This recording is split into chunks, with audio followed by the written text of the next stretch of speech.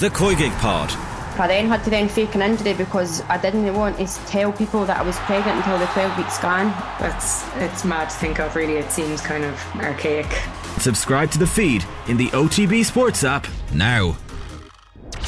OTB AM. With Gillette. Get into your flow with the new Gillette Labs Razor with exfoliating bar. You know, that wasn't an All-Ireland winning performance. Probably should have won the game based on their second half performance. Is it a step too far to say it was the performance so far of the World Cup? Maybe not. OTBAM's performance rankings with Gillette. I'm scratching my head. That performances was just lacked that intensity. Boom. There's a lot to get into here, lads. Yeah. There's a lot to get into. I was getting messages on Twitter last night. Shane put down in the performance rankings. They lost the McKenna Cup semi-final on penalties to Derry at the weekend. But they're back, are they? They're back at it. Donegal in the first round of the championship. See what happens when you get a unified camp. Anything is possible. Exactly. No, they didn't quite make it. I sat yesterday on the couch from 4 o'clock until almost midnight. So watched the North London derby at 4:30. I then proceeded to watch the Bills get over the Dolphins. And then I watched the tail end of the Masters snooker final as Judd Trump beat Mark Williams. So, I mean, my eyeballs hurt, my head hurts, and I don't know where to start, but let's start the performance rankings in the red with the two Merseyside clubs. Misery side, you could even say. Hey. What? So, yeah, maybe... Where were you when we were doing up the graphics, Shane? Yeah, I know. Misery side just fit perfectly, didn't it? And it's one of the stories that's kind of gone hidden across the weekend because there was so much else happening. But Liverpool, Jurgen Klopp's comments after the 3-0 defeat to Brighton, it was bad, really bad. That's the first comment that he came out with. It should have been 7. It should have been. An embarrassment. A lot of Liverpool fans I'm mates with were kind of like, this is the worst performance there has ever been from Liverpool, which was a bit of a stretch, but you'd certainly say it's up there with poor performances under Jurgen Klopp, for sure. After 18 league games, Liverpool have scored fewer goals, conceded more, won fewer points and have a worse goal difference than at this stage of any previous full top-flight campaign under Klopp. So, is this the worst moment for Liverpool under Jurgen Klopp? Potentially. What is it, 9th in the Premier League table at the moment? And not only that, but as you say, Jared, like outplayed from start to finish at the Amex. Could have been much worse. Evan Ferguson got in there with a little assist against the team that tried to sign him at the same time Brighton were there. They've dropped 26 points in the league this season, 4 more than across the entire campaign last year. That'll tell you how big this slide is. Like, a lot of the pundits are kind of saying, is this Liverpool tired from all the battles in recent years with Man City? There's potentially an argument in that. They gave it all last year. You felt like they were challenging on 4 fronts, won the 2 cups, and then just petered out. And then this season, it's just... It's hard to see where their motivation lies. Because you look at the likes of Virgil van Dijk. Now, there's justification to the argument of the injury. So they have Van Dijk out, Diaz out, Jota, several others. That's had an impact, especially at the weekend there, you'd imagine. But it's just individual mistakes, isn't it? Well, I don't know if that individual mistakes thing is always shorthand for I haven't a clue what's going on. I'm not saying you, but with the managers are like, for sure. It's a Frank Lampard trope back in the day. Whenever things are going awry at Chelsea, it was always individual mistakes, and then Tuchel came in and the individual mistakes stopped. So I mean, I think the problems at Liverpool are befuddling at this point when you consider that, we thought it was maybe, the absence of Sadio Mane bringing that energy to the front line, and then it was like all the midfielders all collectively failing at the same time, and then it's like, well, the centre-backs don't seem to be as good as they used to be, and that's a general malaise all over throughout the team. The injury profile definitely not helping, but I can't remember as precipitous a collapse from a team who were the best in Europe to now also rans in the race for 4th. They're not also rans in the race for the Premier League title. Like, can anybody make a case for them to finish in the top 4 this season? At this point? Not really. It's gone, isn't it? They're 10 points off United, who are 4th, the same amount of games played. Look, that's catchable because there's still another game to go before we reach the halfway point. If United had been beaten at the weekend, right? Yeah. You could have made a case. But now that United are winning, in the way that they're winning, with the confidence that they have, I don't think you can make a case for them to finish in the top 4. Yeah. Which leaves, the massive, massive Champions League game as like the whole season riding on it. Like, you look at the Brentford game 2 weeks ago and they lost 3-1. You look at the Wolves game in the FA Cup, Brighton, which they blew away. Brighton, Brighton's just obviously happened. Yeah, but like there's so many of these games. Sorry, my microphone's shaking there, but it's just nervous because there's so much happening. The opener, like Alexis McAllister was involved, intercept Matip's pass, and you're thinking, Matip, that is shocking. So there's been moments in Liverpool games now where like this team just is so disjointed. I'm just looking at the formation. So they had 4-3-1-2 on Saturday. Oxlade-Chamberlain behind the front two of Salah and Gakpo, but they just weren't at the races. They were imbalanced. They were poor. Jordan Henderson as well was fairly blunt, similar to Klopp. He was like, what went wrong? He was asked what went wrong, and he said everything. It hasn't been right for a little while now. I'll take responsibility. We're pretty low on confidence. The energy level is low. I mean, that's pretty damning. Your captain's coming out and saying we're low on confidence and the energy in the team is low. Why is Liverpool any? Why is their energy any lower than any other team? I mean, they all had the World Cup to contend with. Alexis McAllister was one of Brighton's best players of the weekend, and he went all the way in the World Cup. So, I mean, energy is just an excuse, isn't it? A shout out to Solly Marsh's finish for his second goal. For sure. That was amazing. I like that. Are we sleeping on that? Shout out to Roberto De Zerbi for getting the most of the Solly March. He didn't score at all last season. Roberto De Zerbi scored 4 now. Like 4 already. You know? Seriously, got like March on those kind of like handy enough players for Cardiff back in the day, and it was like, he was an okay signing for Brighton. Doesn't know our league. He's turned. I love that. I love when he sticks it to him. Do you know who originally got that? Marco Silva when he first came to England as well, when he was Hull manager. One. Yeah, well, one of the big ones on a certain show castigated the appointment of this unknown Portuguese man who's now absolutely flying out at Fulham, and it's great to see with De Zerbi too. And obviously he's very good to our own boy up front too. And just watching the highlights back, even on was a match of the day, Jonathan Pearce I think did the Brighton Liverpool game. And he was saying, quite objectively, Evan Ferguson's making a serious difference to this Brighton side. Is Jonathan Pearce in that game after the match? He is, isn't he? It sounds like it. Well, I think all of this match of the day stuff is like, it's fantastically well written in hindsight. Too well written, almost. Yeah, unless you have incredible foresight as a commentator. I suppose, why would you do it during the game? It doesn't make any sense. You just do well, if you have the time, but that game was that was a 3 o'clock game, wasn't it? So you would have had time. No, yeah, you would have had time. It's obviously post match. It's very knowing. Yeah. My favourite Jonathan Pearce was Robot Wars. Remember that show? I do. Yeah, I knew that would be your favourite. Yeah. I used to enjoy the Robot Wars. Always comes across as so angry, so disgruntled with modern football as Jonathan Pearce. Well, also, he famously commentated on the Eric Cantona Kung Fu kick, wasn't he? I care not a jot of his talent. Yeah. He should never play again. This man is a disgrace. Now Ferguson has 2 assists right in the Premier League. And both quite handy assists because he just passed the ball to someone who ended up doing something unbelievable. But it all counts in the stats. And it's great. Premier League great to see. But De Zerbi's doing a great job. And for Klopp, like, you mentioned the stats there, Shane. Like, there's so much you can say. Like, they haven't kept a clean sheet in the last 8 games. But also, I think the biggest takeaway altogether is Klopp saying this is the worst game ever in his managerial career ever. And remember 2 years ago we were all like, he's going to leave, he's going to go. He doesn't seem like he's up for it. Then last season they were brilliant, and now it's back to that conversation again. But I think he wants to stay. I think he wants to see his contract out. What happens after Klopp? That's the thing. Is it a rebuilding? Like, a lot of people are saying that this is a rebuilding phase for Liverpool that is about to happen. I don't know. Is it that bad that they have to now start from scratch, start from zero? And well, it's not scratch. They still obviously have Mo Salah. I mean, unless they decide to cash in on Salah at this point, because Salah looks a bit sad without Mane. He looks a bit sad without his creative tension partner. It's like, I kind of miss the yin and yang. I miss the Liam and Noel. You know, he gets on probably too well with Darwin. You must have a theory on Liam and Noel getting back together now. Well, I mean, I woke up to that news on Saturday morning. It was very sad. Is it happening? Well, no. The personal news of Noel Gallagher. Very sad. All right. Yeah. His marriage is ending after 11 years, and they were going out for 22 years.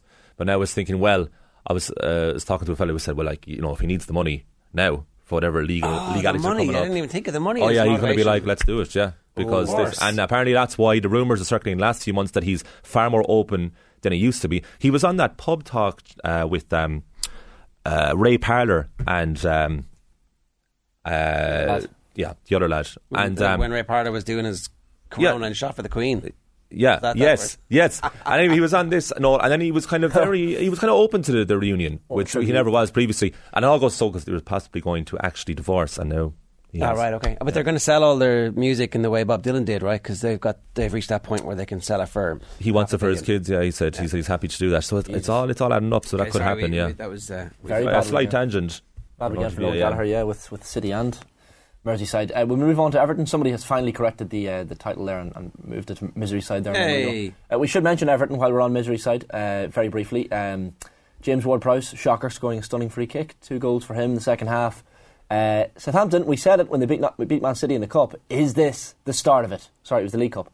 is this the start of the Southampton turnaround? And, well, I mean, it was a quality win for them at the weekend, and a season of frustration for Frank Lampard and Everton continuing. Enough concern at the club. The safety of the board wasn't given the green light, so they didn't show up to the game. So they were afraid of their own safety. The fans were quite amenable to the Everton players at the end of the game, regardless of the result. You remember 9 months ago when Everton avoided relegation with that win over Palace, and it's just party all around at Goodison Park. And now you're looking, start of January 2023, things just aren't good. I mean, Lampard got the dreaded vote of confidence last week from Farhad Moshiri. How long will that last? I don't know. But if results keep continuing, and if you look at the bottom of the Premier League now, the 3 teams on the same number of points at the bottom, 15 points, Southampton on the bottom, Everton second bottom, and West Ham in 18th position. So 3 teams that I don't think anyone would have predicted at the start of the year. To see Yerry Mina confronting the Everton fans afterwards, he was quite happy to talk to them. They were quite happy to talk to him, and it was getting quite passionate, and he seemed to keep his cool. But it's I'm kind of surprised that Frank Lampard's still in a job.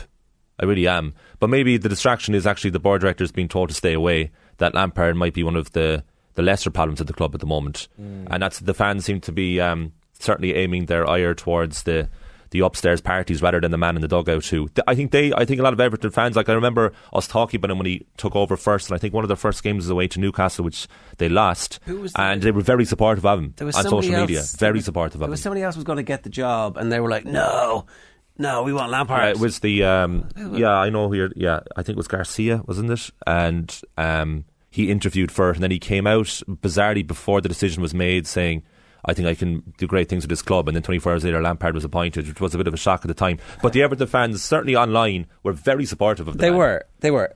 If say a Roberto De Zerbi figure had been up against Frank Lampard, would the Everton fans in their wisdom have gone for Lampard? I mean, how do we know the other guy wasn't a De Zerbi in waiting? Possibly. He definitely deserved it. The top 3 odds now in this. Of course, the next Everton manager, next permanent Everton manager, the odds. So at third place, and this has changed over the last number of days, Roberto Martinez at 7-2, Wayne Rooney second favourite 3-1, and the favourite at 2-1 is Sean Dyche.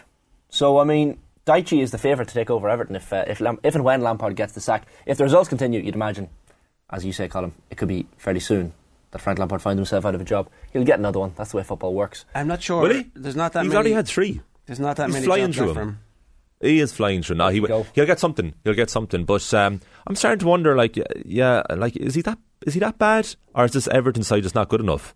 I actually thought he signed okay. Like, his 2 centre halves are very good for that level, Tarkowski and Cody. So that was like a pretty smart acquisition. Level? Premier League level? For that level of the Premier League, yeah. I thought it was a smart acquisition. Like, Jordan Pickford's a good keeper. Like, Patterson's a good right back. Then you have Coleman as well on that side. Like, they have a few handy enough players, but then the further you go up the field, it's just not a very threatening final third squad. Yeah. And I would be fascinated to know how, say, a tactically evolved coach, how much more they would be getting out of this Everton side. But with Lampard, he kind of seems to stop turning on his players as much as he used to. Remember last season, he was constantly throwing them under the bus. And I think he realises now that maybe they're not so bad. He's stuck with them. Maybe they're not so bad. It was Vitor Pereira who was going to be the manager that they were going to appoint. Sliding doors. He's at Flamengo at the moment. That's the way it happens. Just appointed. He was at Corinthians before that. So I don't know. Like, look, Everton. Who's going to give us? Who's going down now? I think Southampton will go down. I think Bournemouth will go down, and I think potentially, whisper it, Leeds United. Oh yeah. The Leeds fans I know are they say that they feel like there's no hope. It's just avoiding relegation at this stage. They're on edge. Do you remember I got ridiculed for mentioning Palace about 5-6 weeks ago? Yeah. That's ridiculous when you talk about it. So they're 12th. Yeah. Did you? I did, yeah. I said everybody from Palace down is in trouble. They're 7 points ahead. Any one of them could sink like a stone. And since then Palace is sinking. It's just that the teams around them aren't great. They have United at home on Wednesday night, Palace, so that's Also, you know who we haven't really talked about at all much this season is David Moyes at West Ham. Like, this is kind of falling massively flat, really, really flat. And same with Brendan Rodgers at Leicester. Yeah. I mean, we could have any number of people in the red this weekend from the Premier League. It's a brilliant relegation battle, all the way from Palace down to Southampton. So you think your lot are okay in the 11th, Aston Villa 11th? Villa are fine. Villa are looking up instead of down. They're only 3 points ahead of Palace with one more game played, Jer. So I mean, they're but their form is 4 wins and 6. True, fair. And the new manager's come in, who's a grown-up. Fair, yeah. Getting good stuff out of the players, like Emery. Move on. Yeah, just before we do, I'm going to get to some of the YouTube comments. They were active and ready. They were waiting for us this morning. John Hoare, before we even started the show, hey lads, Casemiro, best defensive midfielder in the league. Pogba out, Casemiro in is the biggest change in Man United performance. It's not. It's not the biggest change in Man United's performance. Having a manager who knows what the fuck he's doing is the single biggest change at Manchester United. We all know it, and you can't. That's the starting point for everything, and it should be the starting point now for every single club. It's like, does our manager know what he's doing? Yes or no? If yes, proceed. If no, get rid and keep going until you find somebody. And so Everton should just get rid of Lampard. Like, they should just get rid of Lampard and say, right, that's done. We need to find somebody, and maybe then it'd be safe for the board to go to the games. I don't have any children. I know you do, Ger, but and Colm, you don't just yet. But I think if I had a child tomorrow, that you know of, yeah. If I had a child tomorrow that I was told about, I think I'd call them Casemiro. I think they'd be Casemiro Hannon. It has a ring to it, you know. Cristiano Fitzgerald. I was going to say Casemiro Fitzgerald. Yeah, maybe. Casemiro Fitzgerald. Yeah, exactly. Yeah. Fergus Keogh says, has Klopp reached a sell-by date? And David Tomley goes, Klopp's 7-year itch. History has shown it. Lads, the 7-year itch. Marilyn Monroe moves in upstairs in the movie. That's what happens, right? And at the end, he goes back to his family. So the 7-year itch is just like a little passing fancy. It's not a real thing. And it's also 8 years. Who is Jurgen Klopps? Where's Marilyn Monroe in this? It doesn't work. Cody Gakpo maybe is Marilyn Monroe. One of the all-time great movies, by the way. If you haven't watched it, it's sensational. Perfect. Really? Yeah. That's just because Marilyn Monroe's in it. No, the writing is sensational. Okay. Absolutely amazing. I saw The Apartment recently. That's a great film. Jack Lemmon. Oh my God. Love Jack Lemmon. It's brilliant. Honestly. Who's the lead? Mia Farrow. No, Shirley MacLaine. Oh yeah, have her autograph at home. Do you? Yeah. Wow, it's very good now. Jack Lemmon and Walter Matthau, the great double act, unfortunately died before I could write to them. I was actually cursing a lot of old celebrities when I was younger. I used to write letters to celebrities, and they'd send back an autograph, and within 2 weeks they'd be dead. Oh, so you were literally cursing them, as literally opposed to killing them giving off. out about them. Yeah, right. yeah. Mum would be like, "There's a letter in the post for you there." I'd open it, and it was an actor who had already died 2 weeks previous, but it had taken 3 weeks for it to arrive. Wow! And I was like, "This is weird." Do you remember the name? There was a few of those instances. Were you like sending little white powder to them? I remember being in touch with a baseball player for the Detroit Tigers. This pitcher, I think Mark Fidrick was his name, and he sent me a letter, signed a couple of baseball cards on baseball for me. I don't know. I went through a period of supporting the Detroit Tigers in the Major League, and he sent me 2 baseball cards back, and killed in a farm accident on his tractor, literally as the cards were en route to me. Oh, he was wow! Only, like in his 50s, so it was right. like. There was incidents like that happening. I'm not saying I cursed them, but immediately increasing the value of the baseball cards 100%. is what you were thinking. Well, yeah, that's the dark way of looking at it. He died April 13th, 2009. Mark Fidrick. Yeah. Remember it well? I remember it. You would have been late teens. What age was he? He was in his 50s, I think. 54. Madness. Sticks with 30.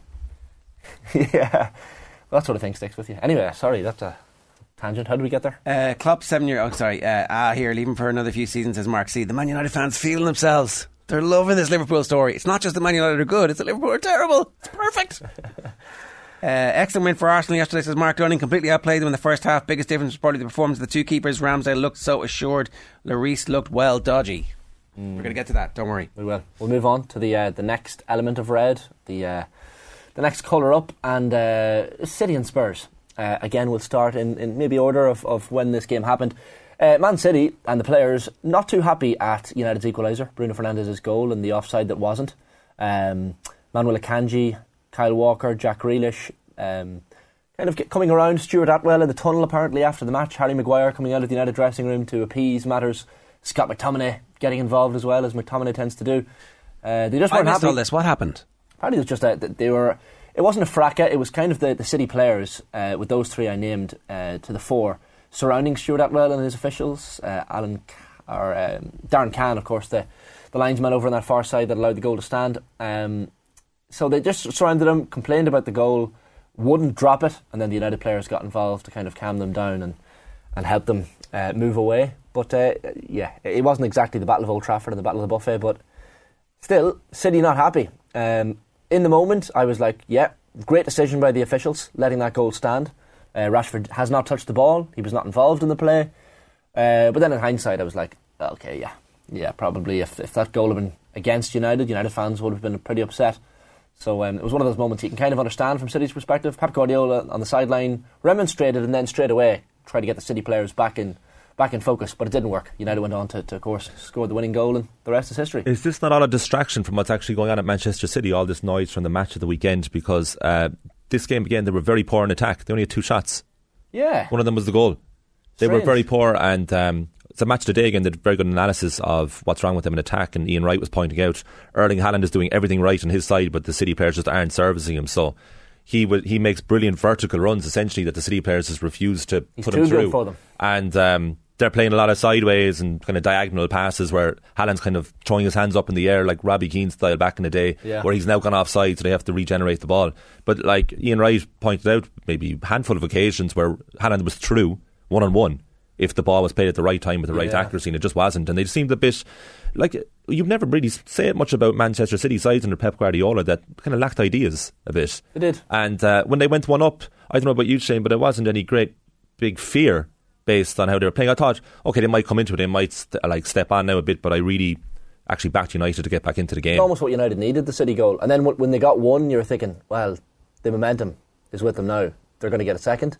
I actually noticed, maybe it's confirmation bias, but I thought in the tunnel before the match, Haaland looked, I'm not going to use the word nervous, but he certainly looked like the weight of the world was on his shoulders. This was the game where, of course, it meant the most to him probably, with the whole story about his dad, and I'm sure it's all floating through his head when he hears the Stone Roses come on and this is the one, and they're walking out and he's like, well, okay, I'm in Old Trafford now, I'm playing for City, this is a Manchester derby.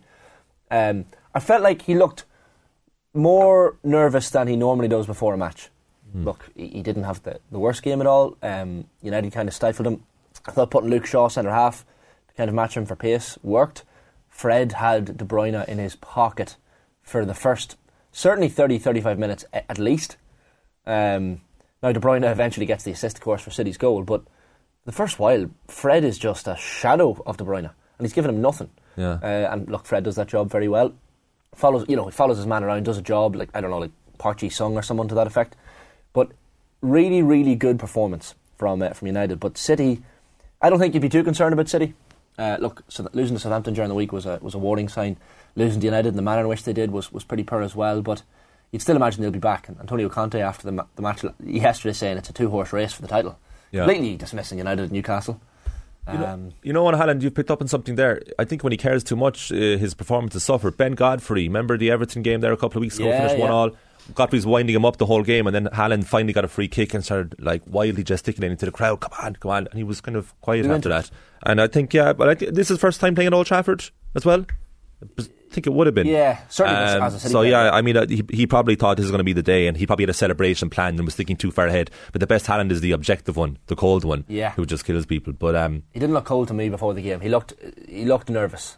Now, I'll tell you what though, that Bruno Fernandes goal, grateful, but just never stood. I mean, great finish. You can't let that goal happen. I don't understand the rules anymore. You just can't. It's I mean, he 100% interfered with play. Like 100%. There's been this mad controversy in American football ever since Des Bryant last week, 5-6 years ago, made a catch at the end of the game which would have won the game for the Dallas Cowboys, and was it's a catch, and then they went upstairs and the VAR basically equivalent was like, oh no, that's not a catch because it wasn't a football movement.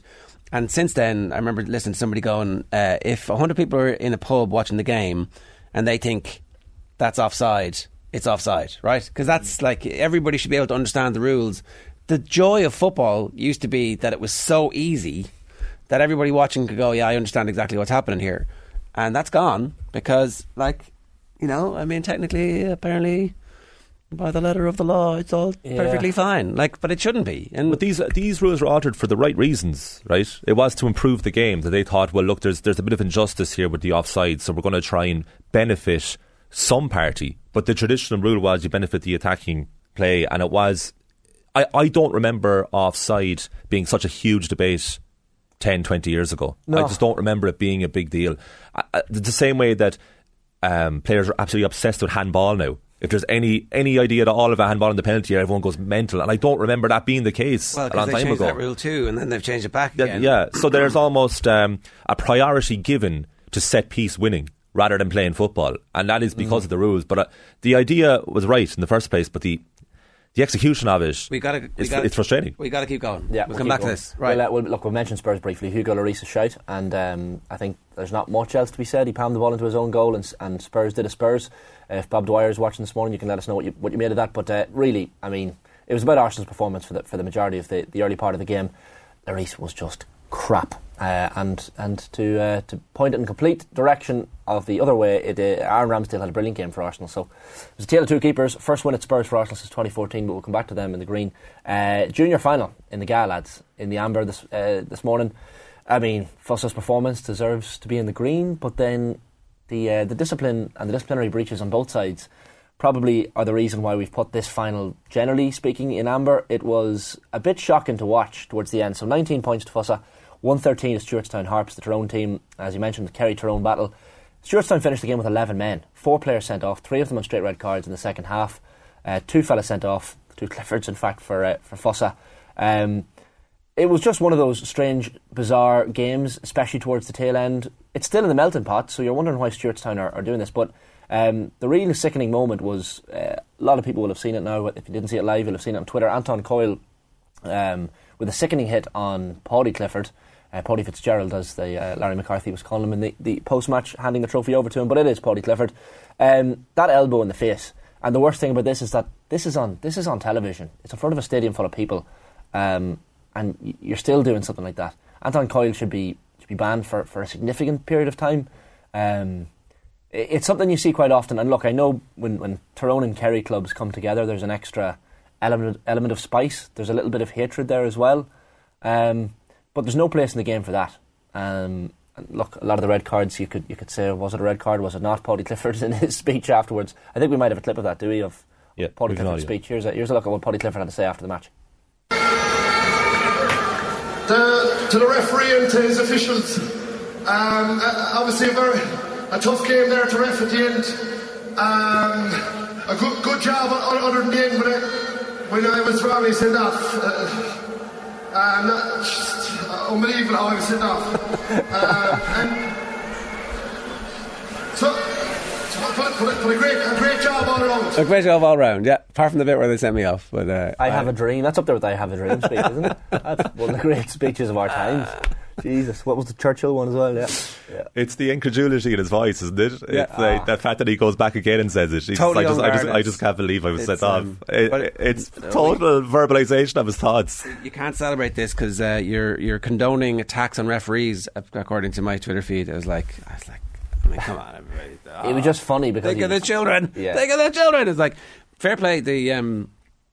Whoever is the match director, I think it's Nematon doing those games, right? But they were straight over to the referee with the footage. It was like, and they weren't cutting away from it. And they were also like, I don't know if you saw the aftermath. Like the Stewartstown players and management team are still in with the fuss of players complaining after the game. There was none of the incredible interviews I thought from David Clifford in particular, where he's like, there's so much riding on this. That's all that is. That's all. I don't bear any grudges to them whatsoever. We're going to play a clip of that in a minute. He straight away is understanding exactly what's going on and why it's like that. But at full time, many of the Stewartstown players and backroom team were still in lippy and chippily giving crap to Fossa. Bad losers, really, really bad losers in that instance. And I mean, I don't know. It just seems to be. It's in the water, Ger. Go on, say it. Why always Tyrone? Yeah. What is it about Tyrone football culture that results in this? There's something like people from Coal Island up in Tyrone call it the island, but there's something island-esque about the entire county of Tyrone. Now, as a Monaghan man, I can say this: we're border counties. My granny is from Tyrone. I live 10 minutes from the border with Tyrone. And would you go and just play friendlies with them, or are you like, no, because we don't want to be beaten black and blue? They're often. We don't want our girlfriend's numbers written on the Yeah, and sometimes there aren't many friendlies considering the geographic proximity. You might choose teams from Fermanagh or from Armagh for an easier life. I mean that disciplinarily speaking, but I mean it was one of those things yesterday where you're like, look, Tyrone's edge and their bite and their little bit of aggressiveness is what has probably brought them so much success through the noughties, even up to now, the All-Ireland a couple of years ago. But there's also elements of this in the club game that's fairly disgusting in Tyrone. Let's be honest. The thing is, right, it's not the bite that won them the All-Irelands. It's the quality of the football that they played. Yeah. And the bite. Like, the bite is the bit where... siege mentality, though, maybe, I'm saying. Well, but, no, this is completely over the... They completely lost the run of themselves in that game. And how many times have you seen it? You saw it last year in the Championship. When the game was going against them, it was like, red cards all round. Because there's against Armagh in the league. That's just a bad culture. Yeah. Like, there's something... The bit that makes you a great footballer is not the bit that makes you a thug. And I'm not singling out any of the individual things yesterday, right? But there's an element of thuggery involved in, like, completely losing the run of yourself and then getting into these brawls. But it's always somebody else's fault. It's always somebody else's fault as well. The victimhood that we see constantly is like, they started it. Like, it's funny how there's just this strain of consistency that seems to be Tyrone. And, like, here's the thing. Some of the best football performances we've seen in the last 20 years have been from Tyrone Gaelic football teams when they're just playing football. Like they did against Kerry in the noughties. That team was sensational. They were absolutely gifted. Now, they might say that it was the forge of club football that turned them into a team who were capable of doing what they did to Armagh and to Kerry. I don't know. But, like, this stuff is nonsensical and it's completely self-defeating. They were still in the game. They'd handled Clifford relatively well, even though he kicks 11 points. You're like, any team going out will go 11 points. That's about, if we can keep everybody else quiet, that's about, we might be able to win this game. And they managed that, except in the last 10 minutes where they completely lost their discipline, and then they couldn't take it at the end. Like, they lost their discipline. They got all the red cards. And then they're the ones chippy at the end. Yeah. Come on. What are you doing? Was it Hamlet? Something is rotten in the state of Tyrone. I don't know. There's just... And look, I like Tyrone. I just said it. My granny's from Bala. I'm always not in a Cloy. I love Tyrone. Yeah. I thought they were the team of the noughties. Yeah, what are you doing? What are you doing? They make it hard to love them when there are moments like this. And look, Stewartstown's players probably... A lot of them will wake up today and go, yeah, okay, that was a bit much. Maybe if we kept our discipline, we could have won the game. I don't think they will. No? I don't think they will. I don't know. It'd be interesting to hear. Maybe not from a moral perspective, but from we could have won the game if we'd all stayed in the pitch perspective. But like, I don't know. I know. Tyrone lads, come on, let's be having you. What is the story? Yeah. Why does this happen to you so often? It's a bit concerning, isn't it? But yeah, that was the disgraceful part of the game, and then Clifford's season: 20 goals in 187 games from 187 points from 34 games with county, club, district, and college in the 2022 to 23 season. He's ridiculous. But also zero sense of getting carried away with it. Like just like so calm in the aftermath. It was incredible how calm he was in the interviews that he did with TG Carr and he did with Aisling, and like Paddy not calm. No, for sure. I still can't believe it. Neither of them will play a minute of the league, will they? And the wry smile of definitely Clifford was like, we'll be off for a couple of weeks. 3 or 4 was what he said in the interview with Aisling. It was like, I'll be off for a couple of weeks, and then he was like, no, I'm going to have 3 or 4 weeks off now. He missed the Kerry holiday, Clifford. He did, yeah. Both of them was worth it, wasn't it? They played him in the pre-season tournament last year. Remember that? Yeah, madness. I'd be surprised to see him in the league at any point. Maybe towards the tail end of the last couple of games he might appear, but he deserves a break. If any 11 scores from 12 attempts as well. Here. He was pretty good. Almost passed at the end though for a goal. Almost another highlight reel where the keeper comes out and gets caught in possession, and it like he reminded me at times yesterday of Pelé. There's the Pelé miss. Pelé was always like trying to score the great goal. There's the one where dummy. Yeah. And it just goes over the crossbar, and that would have been another like. For him at this stage, for anything to make the highlight reel, it has to be out of this world because he's got so many of them. That was one. And then there was another bit where he reminded me of the real Ronaldo in his the early Barca or the PSV days where there's lads pulling his jersey. Barcelona, off the back of him. Bobby Robson, manager in the sideline. There's literally exactly the same thing happening yesterday where they were pulling his jersey and the referee's like, advantage because I think you're going to score, and then he does score, and it's like, yeah, no problem. Not to be too hyperbolic, but is he the best ever for you? I mean, it's definitely too early to tell, is it? I don't know, is it? Because look at his last 12 months. I mean, he couldn't have done more. You would say that, like, already he's in the conversation, and it's now just a matter of making sure that, like, the 4 All-Stars already puts him in that conversation. You know, he's clearly on a trajectory that is taking him past anybody else we've ever seen.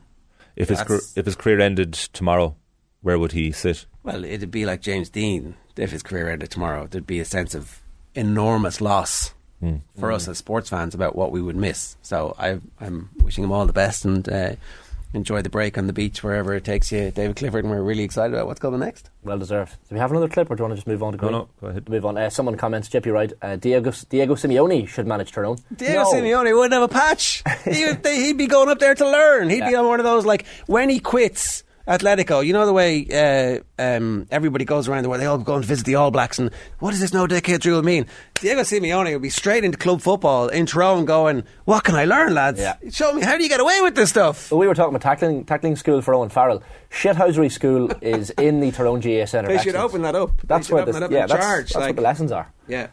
So 20 grand an hour. Yeah, I mean, look, Malachy O'Rourke should manage Tyrone. Concentrate on the football, lads. Let's win something again. Although they did win the All-Ireland a couple of years ago, and they look fairly dangerous this year, Tyrone, I have to say. In the McKenna Cup final, the competition that they love. We'll move on to the Green lads. We'll get back to Clifford, no doubt, during the sports pages a bit later on. Munster, and we'll of course touch on this with Alan Quinlan this morning as well, but Munster's performance the weekend, second half surge by Northampton Saints to almost come back in this Heineken Champions Cup Pool B game. 27 points to 23 for anyone who's in Thomond Park, let us know on Saturday night. First half red card for Jack O'Donoghue. You're thinking this is going to be a tough evening for Munster. But they now lie fourth, so all the drama and the fear and the loathing that happened towards the start of the season and before Christmas there, I mean, it's all okay now in the state of Munster. 24 points up at the interval, thanks to those brace of tries from Gavin Coombs, solo score from O'Donoghue before he was sent off, and that sending off really led to Northampton Saints' comeback in the second half. James Ram and Tommy Freeman scoring for Northampton after the break. Not the great Tommy Freeman, of course, but the other Tommy Freeman from Northampton. And Finn Smith adding 13 points from the boot as well. They just couldn't quite get the comeback going, Northampton, but it was a really good performance. And you're looking at the age profile of some of the Munster team. I saw this commented on at the weekend, like the likes of Keith Earls, Peter O'Mahony, Conor Murray, Dave Kilcoyne. But then there's young players like Coombs, like Casey, like Daly that are coming through, and maybe the next generation of Munster players doesn't look so bad. And it seems that South Africa A win back in November was a bit of a turning point. Everyone remembers the atmosphere there, so it feels like that was maybe the moment at which Munster pushed on. I think maybe the moment was getting rid of Johan van Graan and accidentally and all as that was, and putting Graham Rowntree in, because there's no way that Van Graan would have picked the team that Rowntree picked. And we'll talk about this with Alan Quillen in a couple of minutes. So if you're catching this on podcast, make sure you get over to the OTB Rugby feed and subscribe to that, because something has changed, specifically in the team selection, and we'll deal with that. No Conor Murray in the matchday squad, no Keith Earls in the matchday squad, as you've said. So we'll talk about this a little bit later with Quinlan. But if you're a Munster fan, we'd like to hear you this morning. 0879 180 180 is the WhatsApp number, or you can leave a comment on the YouTube stream at Off The Ball AM on Twitter as well. Yeah, touch briefly then finally on the two teams that deserve the positivity out of the Premier League weekend. Manchester United and Arsenal. We'll start with United, of course, from Saturday afternoon. Casemiro, I mean, enough said really. United still believed, as you said, Colin, it was even when they went a goal down, there was the faith that seemed to be there in the stadium amongst the home fans, and when the equaliser, albeit controversial, went in, United pushing on to win the game wasn't really that surprising. Marcus Rashford, unbelievable of late. His performances have been exemplary. His goal scoring is just there, and that's what United need, especially when Anthony Martial doesn't look fit. Wout Weghorst watching the game with his kids in the stand. Some smirks in the crowd from him, because that's probably the type of player United need. When you look at the game at the weekend, it was just something. There was something missing up front, and now finally they got the two goals that they needed. I said Fred did a brilliant job on Kevin De Bruyne. When Alejandro Garnacho came on, he added a bit of liveliness and changed the game as well. But overall, excellent performance from United, I think we'll all agree. And I don't know if they're in the title race yet. I don't think they are, but certainly they're making themselves more comfortable in terms of that top four battle. And if they can add a trophy to their ranks this season, the first since 2017, it will be a successful season. Arsenal then, top of the table, and deservedly so. Saka causing all sorts of trouble down the right-hand side yesterday in the North London derby. Lloris shoveling the ball into his net probably helped for the opening goal. Thomas Partey almost scoring one of the goals of the season with that strike off the post. Oh my God. That was just it nearly broke the stanchion. It's made an involuntary noise. He hit that. Yeah, I think we all squealed. He has that in him. He scored a screamer against Spurs in the reverse fixture. Yeah, he only scores screamers. You're getting grief for not having Newcastle in the green. They're the United you're talking about with United in that was like Mitrovic's thank for double strike Mitrovic's penalty. Bodovine Zendin impression. Yeah. So his little slip. But yeah, Newcastle for sure. They're thereabouts. They deserve it. And ugly scenes at full time at the Tottenham Hotspur Stadium that we should mention as well. The Spurs fan kicking Ramsdale in the back, and Ramsdale. I was wondering why he was so animated towards the end, but when you see the replay, that's exactly why. Well, Richarlison as well.